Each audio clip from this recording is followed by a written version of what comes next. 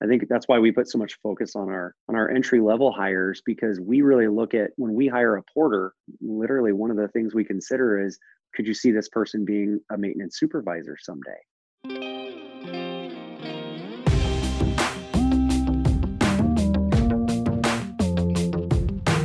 Hi, I'm Glennis Markison from Hecox. Welcome to Voices, where we feature fresh perspectives in multifamily.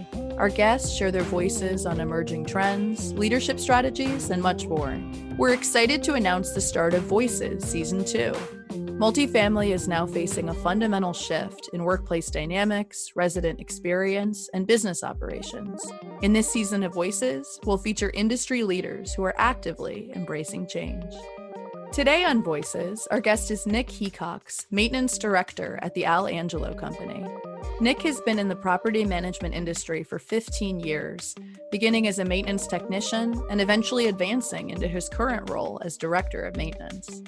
Nick currently oversees a maintenance division responsible for maintaining more than 2,100 residential units and 800,000 square feet of commercial office space, including capital improvements and new construction. Nick currently oversees a maintenance division responsible for maintaining more than 2,100 residential units and 800,000 square feet of commercial and office space, including capital improvements and new construction. Nick joins us today to discuss valuable ways to embrace change in maintenance culture. He'll explain how maintenance directors can rethink training and feedback, as well as offer strategies to create a collaborative environment where techs are given a voice on software and policy. Welcome to Voices, Nick. Thanks for joining us. Well, thank you so much for having me. I'm excited to be on. Yeah, we're really glad to feature you. And I really think before we explore general maintenance culture challenges and opportunities, I'm just wondering if you could describe how the current health crisis, how it's changed the nature of day-to-day maintenance workflow at your properties, really how it's affected techs on the front lines. Of course. Yeah. What a change. For the most part, the biggest change that we've felt is that it's slowed us down to complete our day-to-day operations and maintenance. Everything just takes longer now. We like so many companies in the industry, we've developed a procedure for our PPE, for sanitizing. Oftentimes those are on very specific schedules. It's just become a lot more involved to complete the day-to-day tasks that we used to do. So yeah, it's been quite a change for sure. It kind of flipped the table of our normal operations. Yeah, and I'm just curious, in such a difficult and busy time, how have you been working to offer support and really provide guidance so that morale is, as high as it can be on these kinds of days? The biggest thing that I've tried to remain focused on is the team itself. We're asking for lots of input.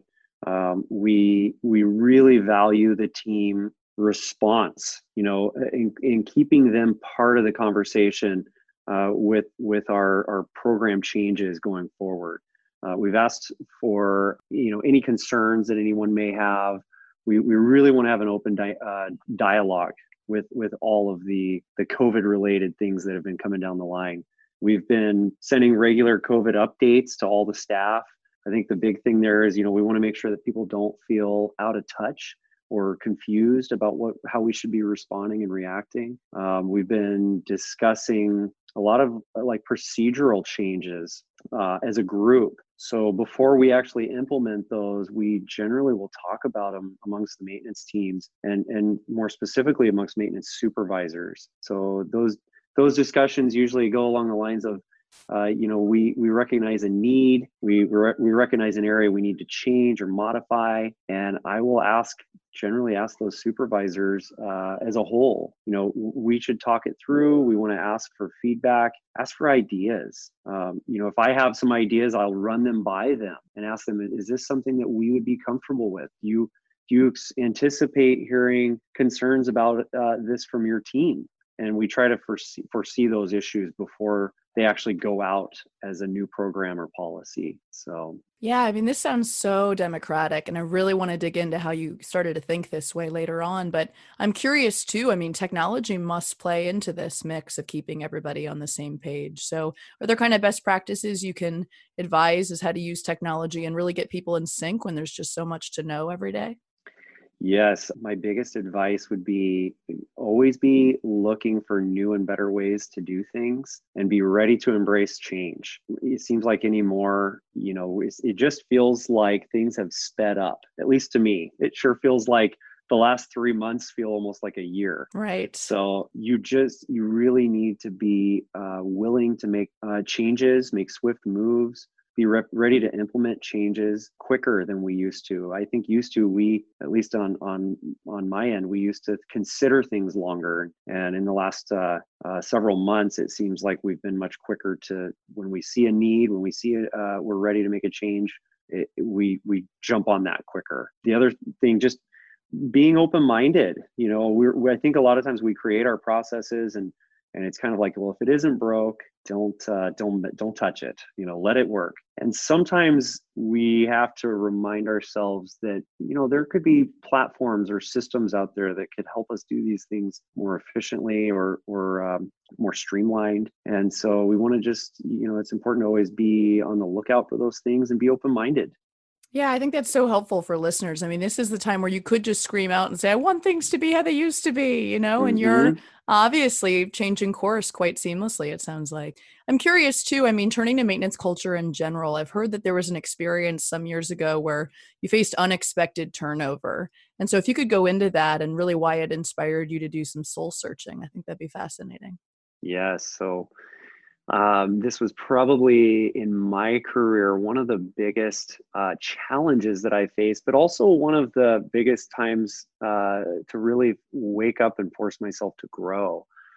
Quite some years ago, we had a summer. We're based in the Pacific Northwest. So in the summertime, that's really our busiest season. Any of your outdoor activities are saved up for the summer months when it's dry enough to complete them. And so our summers get very busy. And it's the hardest time of the year to be short staffed. And this particular summer, for a variety of reasons, each technician had different reasons for leaving us. But we lost 5 technicians in 6 weeks. Wow. Ouch!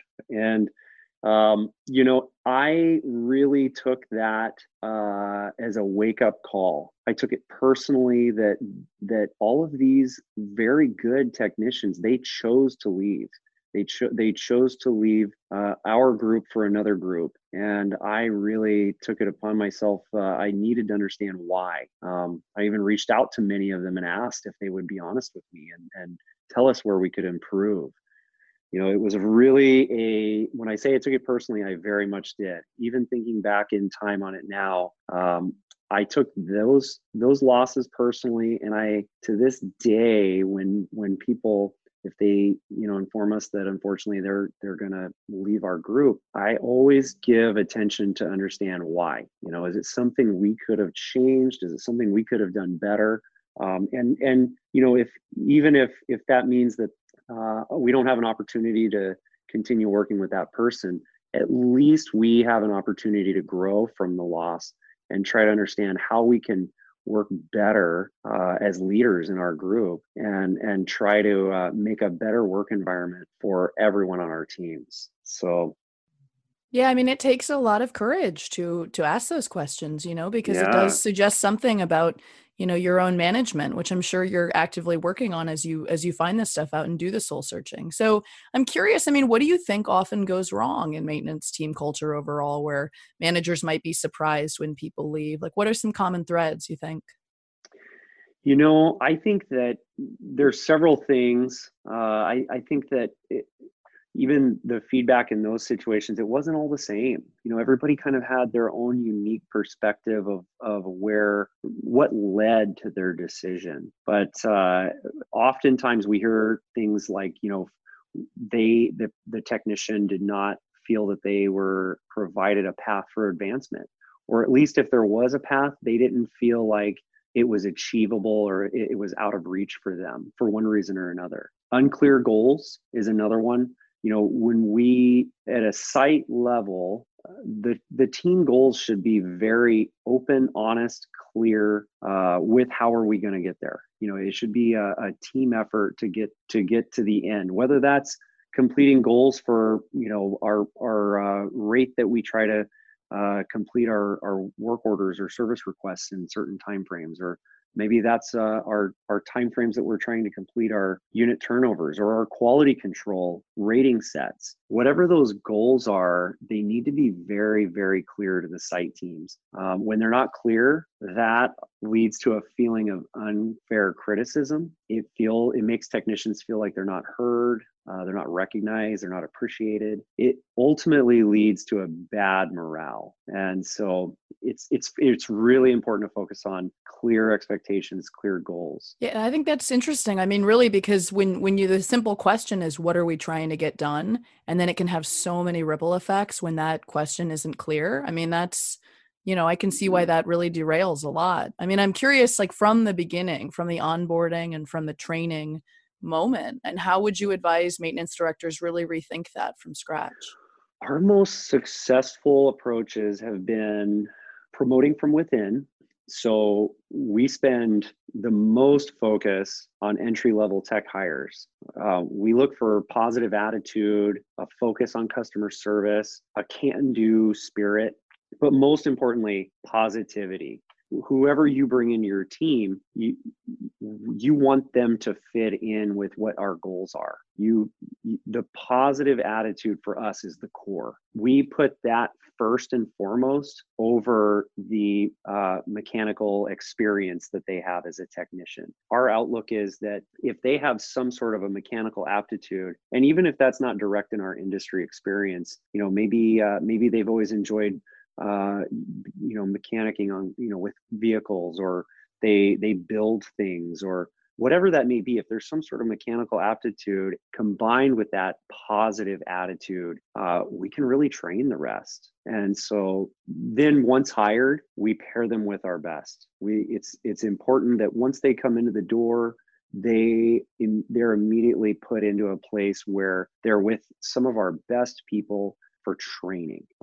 So lots of feedback all along the way. The other thing is employee referrals. We've had really good success by focusing on employee referrals. When we have an opening within our company, we try to share that. We've had very good success with our already in-house people giving referrals to people that are, somebody they know, somehow somebody that they know. That has worked really well for us. And the other thing that I would say is just, I think it's important. We're always planning the next move with our promotable people. Like, always be looking at who's promotable, where are they in their career track with us, and where do they want to be, and focus on that. So you kind of don't wait for something to happen and open up. Be thinking about those things ahead of time. Yeah, I mean, I think that's so helpful for managers to understand, that the person growing under their watch, the person they've trained, wants to be encouraged, So from a start to have them paired with the best, I think is so useful. I mean, I'm curious too, though, when there are moments where you have to give feedback, somebody's made a mistake. It's their first week, it's their first day, it's their second year. How do you do that? I mean, it can go so Yeah, well or so yeah. wrong. And so I'd really love to hear about it. I agree. This is probably the biggest area for things to go wrong, because everyone remembers corrective conversations. And if done wrong, the damage there can last a long time. And I certainly admit that I've made mistakes in this over the years, and I've grown. I've read a lot of books and tried to figure out the best approaches. And in the end, it really is a simple thing. There's something that needs to change, and you don't have the power to make the person change. All you can do is point out that issue and help coach them how to change. And the moment you kind of take yourself out of that equation, it becomes so much simpler. Our goal is to kind of point out the obvious, point out what the issue is, and talk with that person. Treat them how you would hope to be treated in a similar situation. It doesn't have to be such a negative conversation. Quite often, I really try to be in these situations as much as possible. Try to be positive and upbeat about it. Outline why you need to have this conversation. what it's impacting on the team or the property, and try to get them to understand why this is important. Because if it's simply a matter of you did this wrong and you can't do that again, they may not be as eager to fix it, and their focus may be more on being upset with you personally. You really have to focus on getting them to understand why this needs fixed. And if they can understand what they're impacting and why doing it the way they're doing it is impacting it, then they kind of can recognize there's some responsibility here and it's on me to fix it. Yeah, I mean, I think these books have served you really well. I just want to say, I mean, the empathy there is very clear, and I hope listeners really make use of it. I'm curious too. I mean, relatedly, resolving conflicts. There was probably already the potential for tension among techs when they're all trying to get different things done every day and be on the same page. And now COVID has obviously added anxiety. So if you could share some examples of ways that you've really eased tension when there's a bit of a conflict. Yeah. So I think there are so many coaching scenarios. They happen all the time. They can be little coaching, they can be big coaching. But I think the most frequent one that I see in our teams is lack of communication or some sort of a communication breakdown, where suddenly there are assumptions instead of communication. And what I usually see is this slowly progresses. It could start as just a failure to give an update on something, and pretty soon that failure is, I haven't given an update on it in weeks or months, and I assume that people around me just automatically know. And little do I know that is creating an issue in the team where people feel that I'm withholding information. There's all these little scenarios that can happen with lack of communication. And it's the biggest reason that I see techs, especially maintenance supervisors, fail. I try to catch it early. I try to point out when I see it.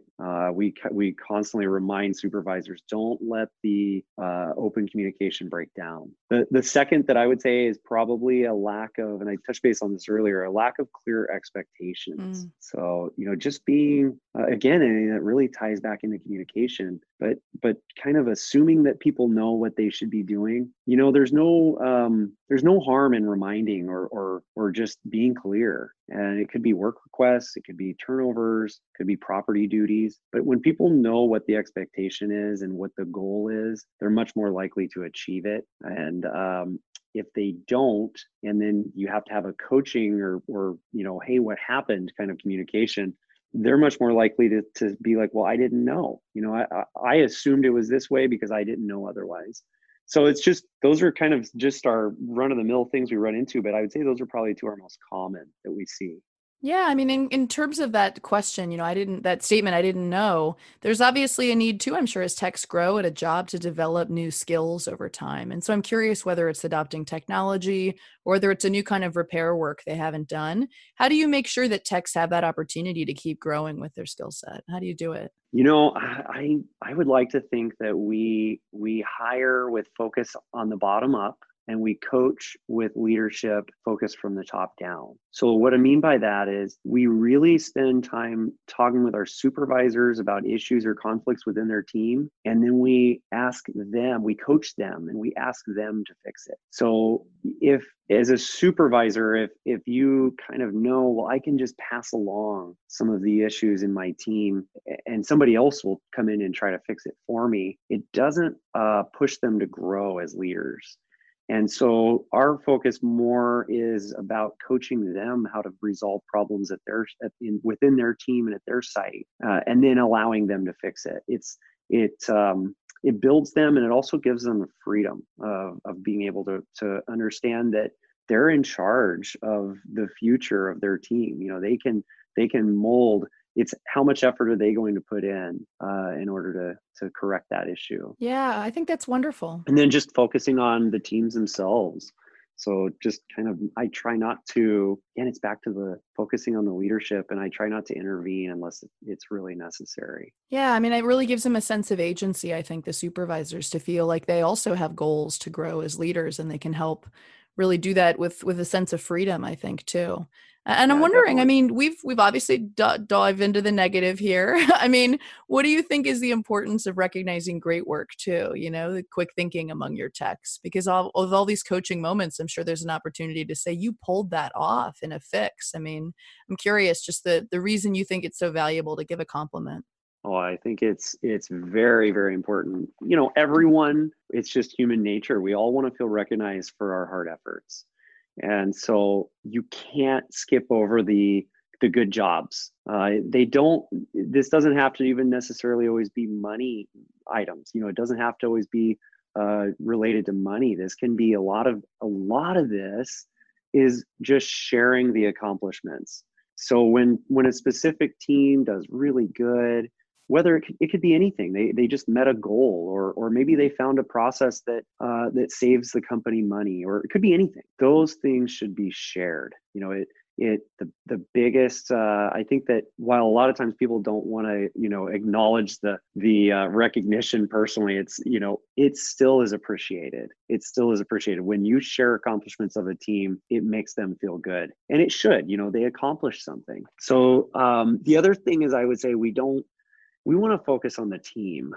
It's important to not take positive recognition yourself as the leader. I think that you need to be quick to recognize when we could have done better as a leader, you know, and recognize that yourself in that way, where it's like, hey, I could have done better on this, and I'll do it better next time. But when it comes time to, hey, you know, we did great, it's more about the team did great. You know, it's not it's the whole group that accomplished it. So I think it's just important to recognize the whole group. Yeah, I mean, I think that's really part of the collaborative spirit you've really inserted into Aliangelo. And I'm curious, I mean, we've spoken briefly about it, but just the way that you give techs a voice when it comes to feedback on software, when it comes to even standard operating procedures, could you touch on why that kind of collaborative side of your culture is so valuable and important?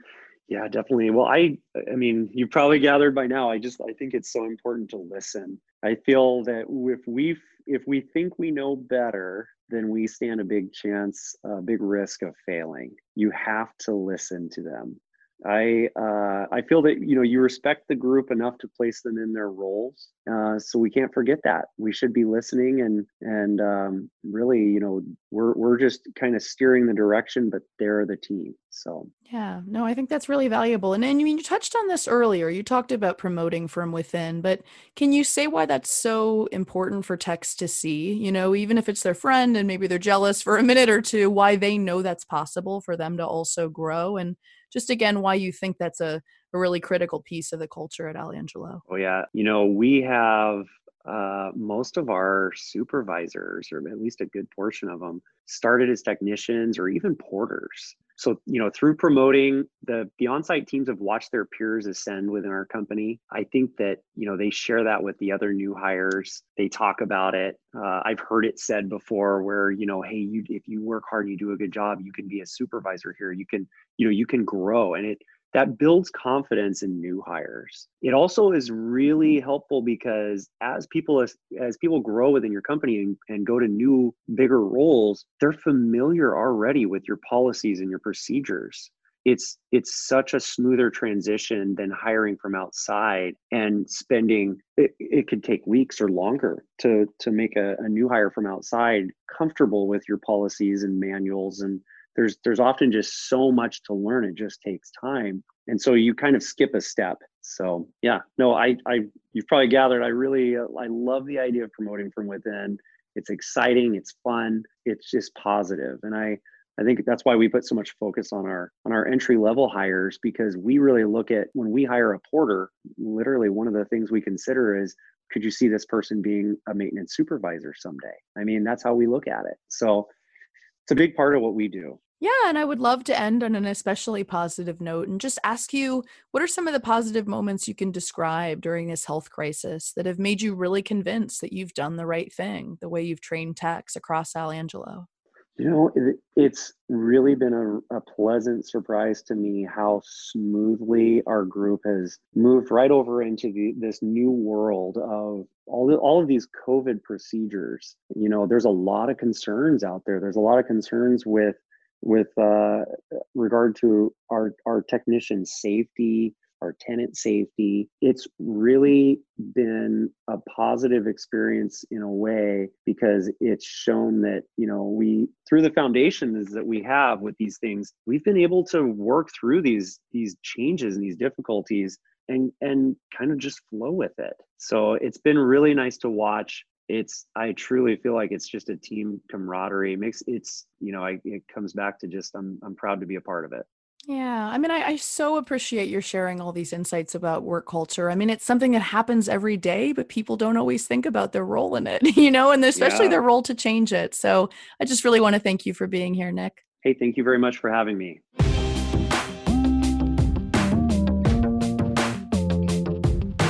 If you'd like to hear from other voices in multifamily or learn how to share your voice, head to voices.happy.co. You can find Voices on Apple Podcasts, Google Podcasts, Spotify, or your favorite podcast player. Voices is produced by HappyCo, the leading real-time property operations platform for multifamily and student housing. We're on a mission to elevate property management to community management, prioritizing staff and resident well-being. That starts by listening to you, the voices of multifamily. I'm Glennis Markison. Thanks for listening. Also, feel free to take a minute and rate or review this podcast. That will help us share the voices of multifamily.